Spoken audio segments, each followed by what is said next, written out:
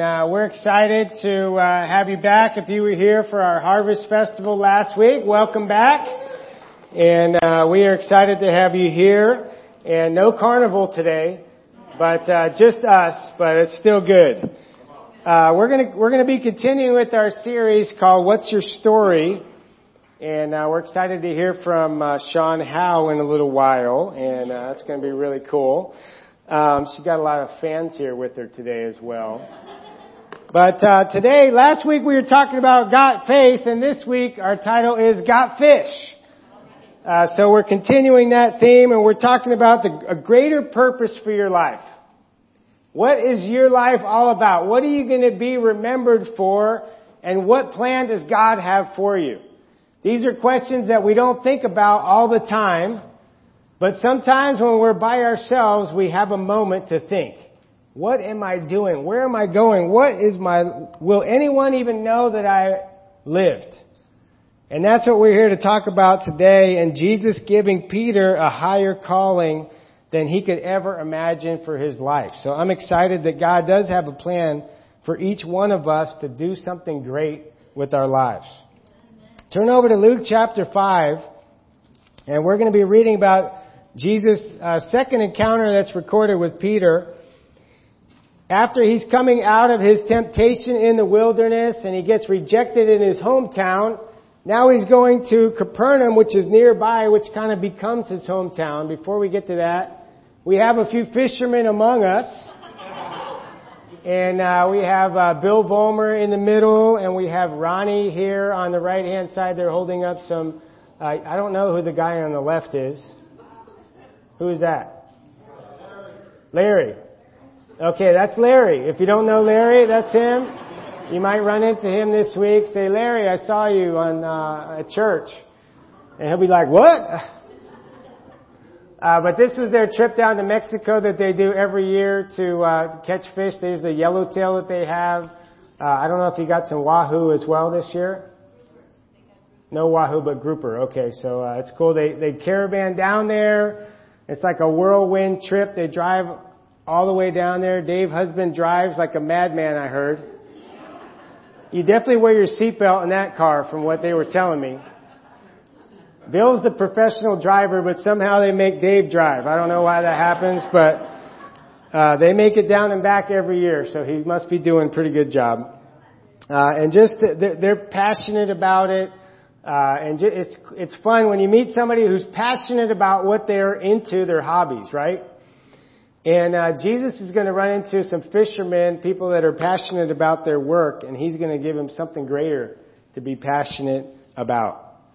It says, one day as Jesus was standing by the Sea of Galilee, the people were crowding around him listening to the Word of God. He sat at the water's edge. There was 2 boats left there by the fishermen who were washing their nets. He got into one of the boats, the one belonging to Simon, and asked him to put out a little from shore. Then he sat down and taught the people from the boat. When he had finished speaking, he said to Simon, put out into deep water and let down your nets for a catch. Simon answered, Master, we've worked hard all night and haven't caught anything. But because you say so, I'll let down the nets. When they had done so, they caught such a large number of fish that their nets began to break. They signaled their partners in the other boat to come and help them, and they came and filled both boats so full that they began to sink. That'd be a pretty cool trip, right, Dave? For he and his companions were astonished at the catch of fish they had taken. And so were James and John, the sons of Zebedee, Simon's partners. Then Jesus said to Simon, don't be afraid. From now on, you will fish for people. So they pulled up their boats on shore, left everything, and followed him. This was a life-changing time for Peter after he experienced this incredible catch of fish that he would never forget. And it's amazing how Jesus doesn't just give us words, but he gives us things in our lives that we can connect to. And my point number 1 is recognize Jesus. That even though Peter was already walking with Jesus, he had already been around Jesus, but he wasn't fully aware of all that Jesus was. You know, maybe you have gone to church all of your life, but you've never really connected to Jesus. You've never really seen Him and been amazed and recognized Him for who He really is. You know, it'd be like if we had Kobe Bryant come in here, come to church, go through the whole service, and then leave, and no one recognized that he was here. I mean, you feel like, man, you missed out on an amazing, at least autograph, but opportunity. Right? If He came in, we would all recognize who He was. But Jesus, wherever He went, people didn't see Him for who He really was. That's why most people didn't even follow Him.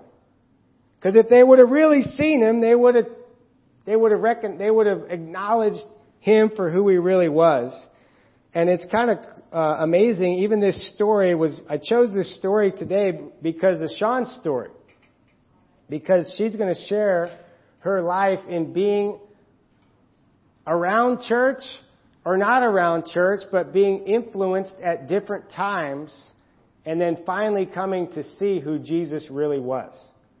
You know, and sometimes we feel like we have all the stories down, so that means that we know Jesus. You know, just because you know Kobe's stats and you know his birthday and you know his favorite color and all these different things, you know about him, it doesn't mean that you know him. And that really doesn't mean that he knows you. And so it's kind of like that with Jesus. I mean, we know all the stories and we know about Jesus, but it doesn't really count until He recognizes who you are. You know, and here's Him with Peter. He gets into Peter's boat on purpose because he has a message for Peter. He wants Peter to remember who he is. And that's a great thing about Jesus is he's initiating with you even now. He wants to have a relationship with you. He wants to connect with you. He doesn't want you to just leave here and not know who He is. We know from this story that Peter sees Jesus as a truth teller. Because he at the end of his sermon, he is convicted by all of his sin. Because Jesus doesn't just tell him what he wants to hear, but He tells him the truth. He tells him the things that he's doing well, but He tells him the things that he needs to change. He gave him a new nickname that signifies the power that he's going to have. But he wasn't quite there. And from this story, he also recognizes that Jesus and His authority wants to bless his life. Imagine that. You're a fisherman. You've worked hard all night.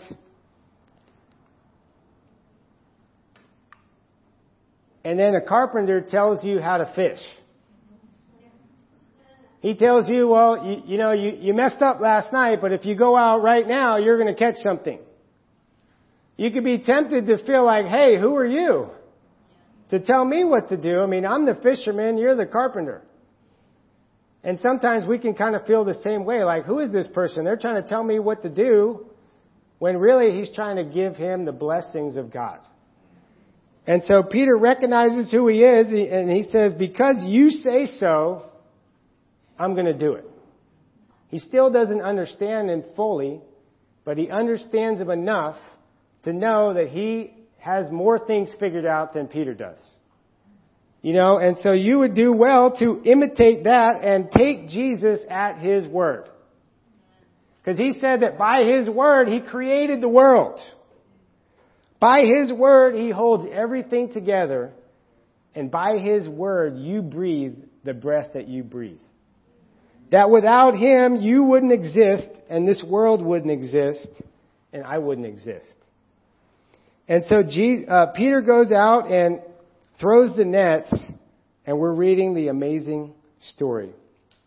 Think about all the possible excuses that Peter could have come up with. You know, Jesus, I'm really tired right now. I mean, do you understand how tired I am? I mean, I was up all night and this was fruitless. I caught nothing. You know, this is not the right time of day, Jesus, to catch fish. I mean, you catch fish at night or in the morning, it's kind of midday right now, this is not a good time. And also I just finished cleaning my nets, so they're all put away. It's kind of, we're done for the day. It sounds ridiculous, doesn't it? Because we know the end. And yet so many times when God tells us something that He wants us to do, we have a reason or what He would call an excuse of why we can't do it. Well, I can't really read my Bible today because I'm so tired. You don't know how tired I am in the morning. When I get up for work, I am just exhausted. It's the most I could do just to get my cup of coffee and get to work on time. It's not really the best time to read the Bible right now. Maybe I'll do that at night. Because at night I don't have as many distractions and I'm just getting ready for bed and, I'm going to read my Bible then. Who are you to tell me that I should read my Bible? Are you judging me? You're one of those church people. You're trying to tell me what to do. I want to do what Chevy said out of love. So please don't tell me to read my Bible if I'm not ready. It sounds crazy. And yet that's what we do. We make up excuses of not doing the things that we know God is calling us to do. And we have all the good reasons, and if we've been around church for a while, then we really have good reasons. Right? We make it sound extra spiritual in all the ways, and yet Jesus just wants us to obey and trust that He's got it figured out better than we do. That His way is better. And I found this picture of these guys, I don't even know where, but look at all those fish. Imagine what it would have been like to be Peter that one day after the sermon and Jesus says, okay, go out into deep water, and the boat's right by the bank. And so he would have to pull up the anchor and everything, get the nets back on board, go out with Jesus on the boat to throw the nets. It would be something special to know that the only difference between me throwing the nets now and all last night is that Jesus is with me this time. That made all the difference. Maybe you feel like, hey, I tried this before and it didn't work. When you try it again with Jesus with you, it will work. He will fill your boats up. He will blow you away with the blessings that He wants you to have. And I'm excited for you to put that to the test. Today He's challenging all of us. Throw out your nets again. Throw it into deep water. Take a chance. Put yourself out there for me and I will bless your life. I will blow you away that you'll live the life that you thought you could never live. The life that you gave up on a long time ago. You'll live the dream that God wants you to live. And I'm excited to have Sean come up here and share a little bit of her story. And so let's give it up for Sean Howe.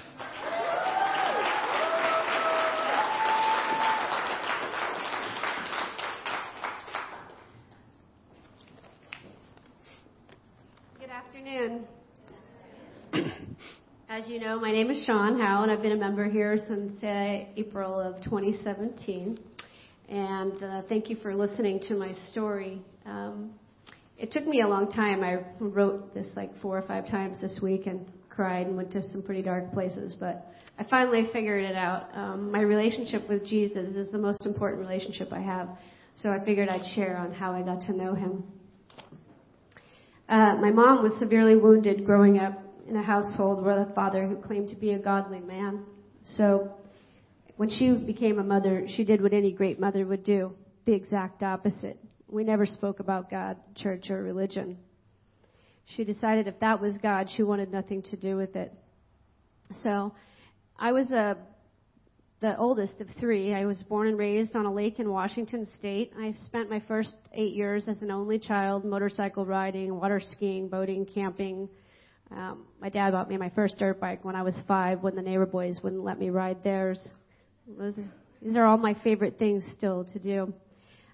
My parents divorced before I was 9, and my mom remarried, and we moved across the state, leaving the lake and my father behind. my teenage years, I was longing for acceptance and rebelling and wanting freedom and independence from my parents. I was so much smarter than they were at that time. They just didn't know it. I was on a path of self-discovery, and I ended up, the path led me to drugs, alcohol, crime, and promiscuity. And by 15, I was a complete wreck. I never knew anything about God. I would just cry myself to sleep every night and then get up and make the same horrible choices over and over again. I was not sure how to get out of get away from my own self. I'm sure my mom was sick most of those years. Miraculously, I ended up graduating and moving to San Diego, where I was going to reconnect with my biological father. When I met him, he encouraged me to do something I loved. So, of course, I still love motorcycles, so I got a job at a motorcycle dealership. He gave me my first street bike, and ironically enough, he moved back to Washington. I grew up at that motorcycle dealership for the next 16 years, working my way up to sales manager, buying my first home by 21. I was finally free to do what I pleased. I partied harder, rode faster, jumped out of planes, bungee jumped, any thrill-seeking thing, ran from the law. I can just remember never wanting the nights to end, and never wanting to be alone. I knew there was something bigger I was supposed to be a part of. I just couldn't find what it was. When I was 25, my mom became extremely depressed and was not able to take care of herself for a while. So I moved her down from Washington to help take care of her. During this time, my mom had found God. And I thought, this is part of the illness, right? But I saw it making a change in her life. But I thought, well, maybe this God idea is good for those who are sick or weak. But I'm neither. I've got this, I don't need a crutch. So, but that was the first time I'd really been introduced to God being something real. In 96, I gave birth to Jessica. This is where I gave you a shout out on the screen, but you surprised me. And by 2004, I realized that I needed a new career and a fresh start. My life was basically controlled chaos, so I got my real estate license and I moved to the desert to start a new business and a new and improved me. Well, the new and improved me didn't last long. As usual, I was struggling with my same addictions I had picked up as a 14-year-old girl, smoking, drinking, fast bikes, and fast men, which then I met my soon-to-be husband. He was handsome, charming, and seemed to be my male counterpart. Crazy as I was, not long after our whirlwind relationship started, I saw some red flags, but I figured I can change him. I mean, I wasn't getting any younger, and I had a little girl who needed a daddy. Every day he seemed to be getting worse. I saw some disturbing illnesses arising. One day when I came home, he had come after myself, my mom, and my daughter. I stood my ground. No one was hurt. He went to jail. They let him serve his time at a place called U-Turn for Christ, which was basically Christ boot camp. And when he came out, he was a different person. And we didn't watch TV. We read the Bible every day. It was weird. I didn't understand it. But I could see that he was changing to be a better man, and I went along with it because I wanted my happy ending, and I thought this was my chance. We went to a Greg Laurie Harvest Fest in August of 2008, and I felt the power of the Holy Spirit. 30,000 people worshiping this God, and it moved me deeply. I said the prayer, accepting Jesus into my life that night, and I went to Anza the next day to get baptized. I met Jesus on the mountain that day in a very special and a real way. For the very first time, I felt the Holy Spirit. I freaked out with joy. I couldn't believe this is what all the reborn-again Christians were freaking out about. I was like, whoa, I got to start Bible college, and I was on fire for the Lord, and I got married, and I truly thought that I was going to have my life in the order that God wanted it, and that was God, husband, me, children. And the first years of marriage were all about, motorcycling, jeeping, camping, everything, and church hopping. We could never stay at one church for long, but mainly it was me on my hands and knees praying every night that the darkness that was still in my husband would disappear.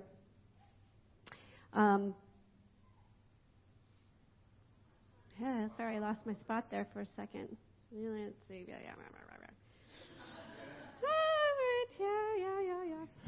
Okay, so as it turns out, my husband was diagnosed with narcissistic borderline personality disorder and antisocial behavior. It was bad. He was not following God. The relationship had come to a head, and I was in fear for my life and my daughter's well-being, so we got out and started over in 2012. God helped me get a home and temporarily a job to recompose myself. I thought I'd lost everything during that relationship, but as it turns out, God blessed that relationship too, because I got another daughter, grandkids, another family, sister. So I'm super blessed for that. Jessica graduated high school and headed to college in San Diego, where she too wanted to meet her biological father. She reconnected with some friends of ours from the motorcycle dealership who their son was the same age as Jessica, and they were raised together. He invited her to San Diego Church of Christ.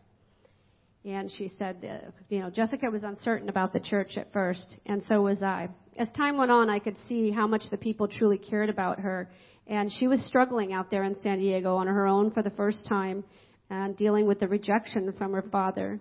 I'd been praying for her to find a church, and even though this church seemed a little unorthodox compared to the ones we'd been to, I was super happy for her. It was not long, she ended up getting baptized and moving back to the desert, where she started going here, Desert Cities Church of Christ. It wasn't long before she came home, starting questioning my walk with God. That didn't go over real well. I loved the church for Jessica, as I would argue with her, but it had an amazing campus ministry, but it wasn't for me. I came around the church, honestly, just to keep an eye on her.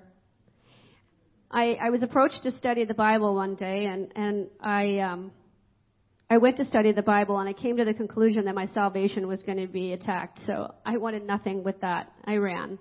I continued to come around the church for a while, for another year, when I was invited to the women's retreat. And at the retreat, I received a couple words from God: submit and surrender. I thought he was talking about drinking and smoking, because I knew that was holding me back from what God wanted in my life. I was ready, and I turned it over to him, and he took it from me just like that. Easy peasy. So I went to Don, to Zai, and I said, okay, now I'm ready to study the Bible. As long as you agree, you're not going to talk about my salvation. And Dawn gave me that calming smile that only she can do. And the next thing you know, I was flying through the studies.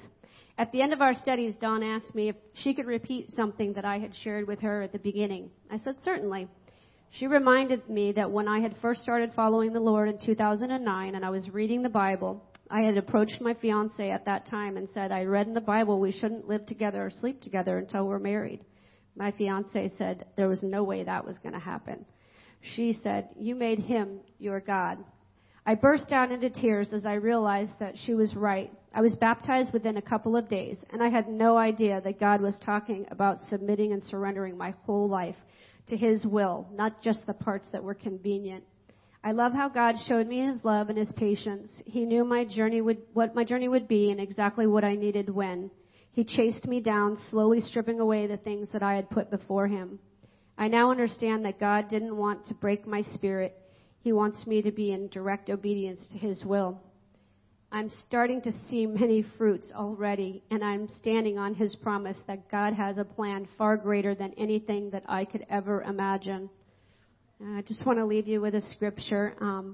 John 10:10, Jesus said, the thief does not come except to steal and to kill and to destroy. I have come that they may have life and that they may have it more abundantly. Unlike a thief, the Lord Jesus does not come for selfish reasons. He comes to give, not get. He comes that people may have life in him that is meaningful, purposeful, joyful, and eternal. We receive this abundant life the moment we accept him as our Savior. Thank you. Yay.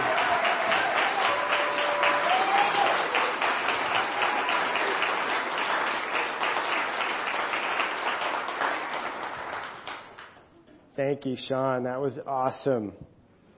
What a powerful story of your life changing and the ways that God reached out to you through the people in your life, and all the people that you cared about were the ones that really reached out to you. So it's amazing to see how God uses people around us to help us to see him.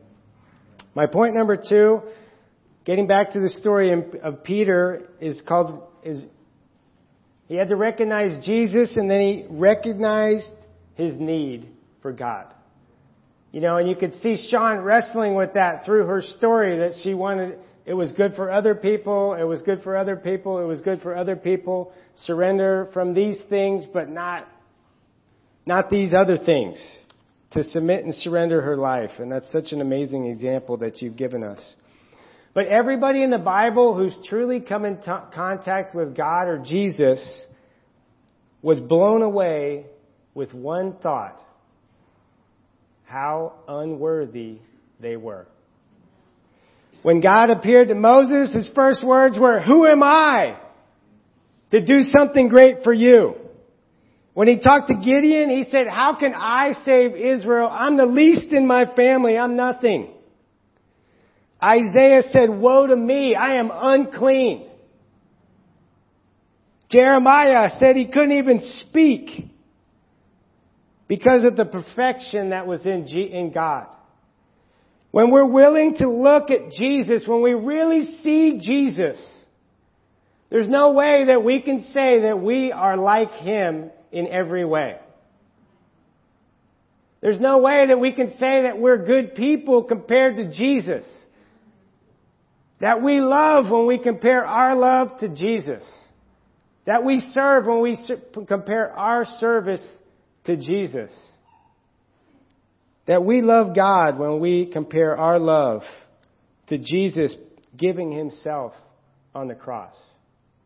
So many times churches today is about being good people and being better than people who are not at church. And we can walk around and feel like, hey, we got it all together and we learn this or we learn that at church on Sunday. Peter wasn't probably a very good Jew. He didn't have it all figured out. He probably would have been hanging out with Sean and the crew back in the day. Working at the motorcycle shop. But that's the person that Jesus wanted. He didn't want someone that was going to say, "No thanks, Jesus, I'm all good. I did that when I was a kid. I got it all together." It says, Peter fell at Jesus' feet and said, "Go away from me, Lord. I'm a sinful man.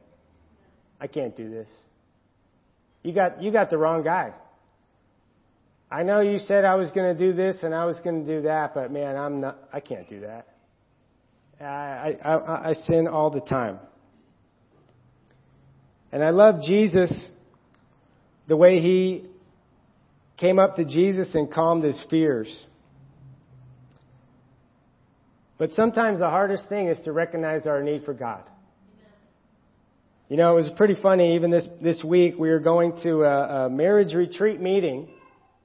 And Danielle and I are in charge of the marriage retreat this year for the region. And so we're driving to the meeting with Chevy and Vivian. And, right before we're getting in the car with them, we're getting in an argument about me not being considerate and coming across short and not communicating with my wife. So here we are. And in my mind, I'm like, okay, let's hurry up and get this argument finished so that when we see our friends, we're all good. Ever had that thought? We're in the church parking lot. Lord, just take this away right now so we can go in and be happy at church. And needless to say, we tried. And we prayed. And we got in the car and it still was there. So we start talking and Chevy's like, "So you guys, how you guys doing? You okay?" And I'm like, not really. And so we start talking about it, and I know that when I get stressed and I get busy, I get short with the people that I care about the most. And the reason I do that is because I'm not close to God like I need to be. And I look back on the ending part of my week, and I'm busy, and I'm going from this way and that way. And you ever feel like you're just on empty? Well, that was Saturday morning. Late night, the game went till whatever time in the morning, getting up for the meeting, and just feel like, man, I'm not where I need to be. And when you're not where you need to be, you fight with people. Stuff goes wrong all around you, and it's really not that, it's you. as I learned Saturday, it wasn't her, it was me. She was just wanting to know what we're doing at the meeting, kind of a normal question. You ever feel like God is stretching you beyond where you're comfortable? Yep. And then when you get to that place, then He pushes you a little bit further. Yep. And then when you feel like, God, that's enough, and then He pushes you a little bit further. Yep. He's doing that so that you'll recognize your need. That He loves you, He loves me, and He loves you so much that He's going to push you to the brink until you finally surrender. He's going to help you to see how you cannot do it alone. In John 15, He says, apart from me, you can do nothing. So as long as you try to do stuff without Him, He's going to try to humble you to help you to recognize your need. And that's where I was Saturday morning. And I said, man, this morning going out, just going on a long time with God, just like, God, help me. Fill me up. I need to be different. I need to be close to you. And sometimes we can get freaked out when we sin and when stuff starts coming out of us and we're like, oh my gosh, I'm out of control. And sometimes that's exactly where God wants you to be so that you'll pray to Him. So that you'll realize that you need something greater in your life. This was that time for Peter.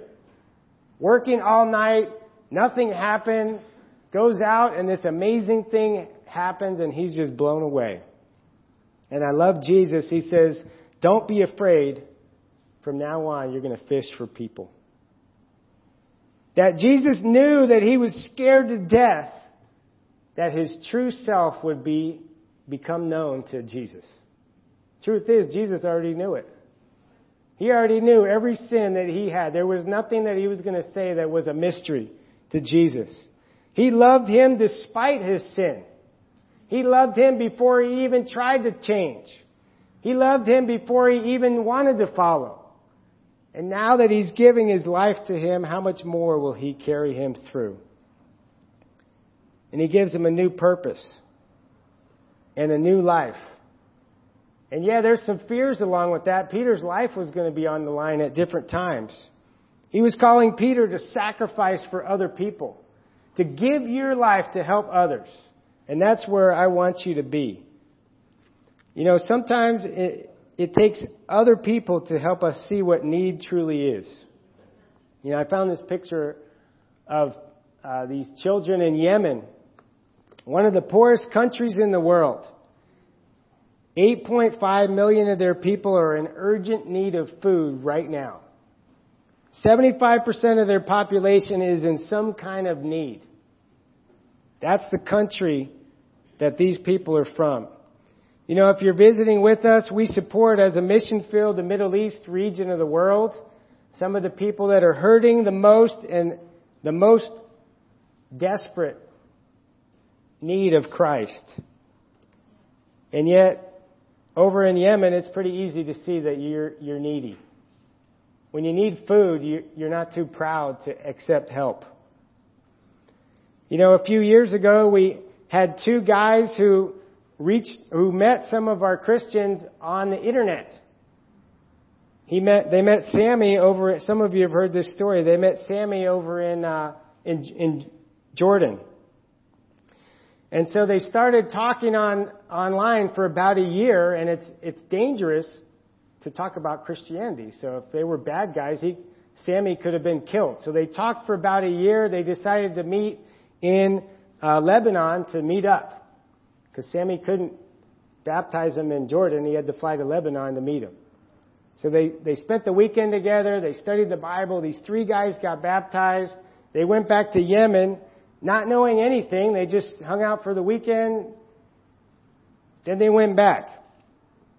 And then now it's been 2 years, and there's 35 disciples in Yemen from these three guys.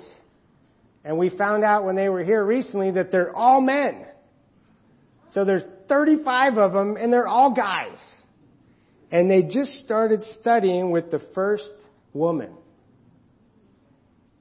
Because of the lack of freedom over there, it's harder for them to be able to step out like that. So please be praying for them, but to imagine the kind of need and the kind of challenge that they're going through just to have a Bible, just to meet with a Christian. I'm sure that they can't even talk about it out loud. I don't know how they actually communicate, but they have to go to a secret place to do that. But they see their need and they see Jesus in a way that many of us don't see Jesus because of where we live. Peter saw his need. He pulled his boats up on shore. He left everything and followed Jesus. He left his father in the boat. He left his old life. He left his opinions. He left even the fish that he just caught on the bank. I don't know if he left the fish, but I like to think he left the fish. The miraculous catch, and they're up there. He's like, who needs the fish? Let all these people eat the fish. I'm going with Jesus. Because it's not about the blessing, it's about Jesus. It's not about the gift, it's about the giver. So that's the same call for all of us. To leave your old way of life and take up the way of life that Jesus wants you to have. To be able to make a true difference, you got to leave your old life behind and take up your new life. But it's pretty cool. Later on, as Peter lived his life, if you read ahead in Luke chapter 18, I'm not going to read it today. But he asked the question, he was challenged years later. And he said, Lord, we left everything to follow you. And he was wondering, is it too hard? Can I do this? Can I really finish? And Jesus promised, he said, truly I tell you, anyone who has left home or wife or brothers or sister or parents or children for the sake of the kingdom of God will not fail to receive many times as much in this age and in the age to come, eternal life. That God's promise still stands, even if you've made this decision a long time ago, but He still wants you to give Him everything in your life. And He'll give it back to you overflowing, and those boats will be full once again. But Peter had the same question that many of you have. Is it really this hard? Do I really have to go through this? I mean, I thought my boats were going to be full all the time. And Jesus said, don't worry, it's a challenge. But I died for you. I gave up everything to make it to heaven, and you can do it. I have it prepared for you. And in John chapter 21, at the end of Peter's life, he comes to that again. That's Luke 18 that I just shared with you. In John chapter 21, after Jesus rose from the dead, guess what he does? Peter went back to his boats again. He's out fishing all night. Guess what he caught? Nothing. Throw your nets on the other side of the boat, Jesus says, and he has the same miraculous catch that he had in the very beginning. Imagine what that must have been like to start out so strong, to have your hero die and go back to your boats again, and to have Jesus come up to you one more time. And he says, when they finished eating, he said to Simon Peter, Simon, son of John, do you truly love me more than these? You left these boats 3 years ago. You question your faith in the middle. Will you leave them again? And Peter says, yes, Lord, you know that I love you. And Jesus says, feed my lambs. Take care of my sheep that are here in the church and my sheep that are out of the church. That's how he showed his love for Christ. And ultimately, he gave up his very self. My call for us as we take communion is to recognize Jesus. Not just who we think Jesus is, but who He really is. The kind of power and love and grace that He has for you. To recognize your need. And for me to recognize my need for Jesus. Whether I'm here for the first time or whether I've been coming for a long time. That I'll have the faith to follow Him to the very end. And the final challenge to Peter, to feed my lambs, to take care of God's people, to live your life as a good shepherd, as Jesus was the good shepherd for us. So let's pray as we take communion together. Father, we thank you so much for this time to be together.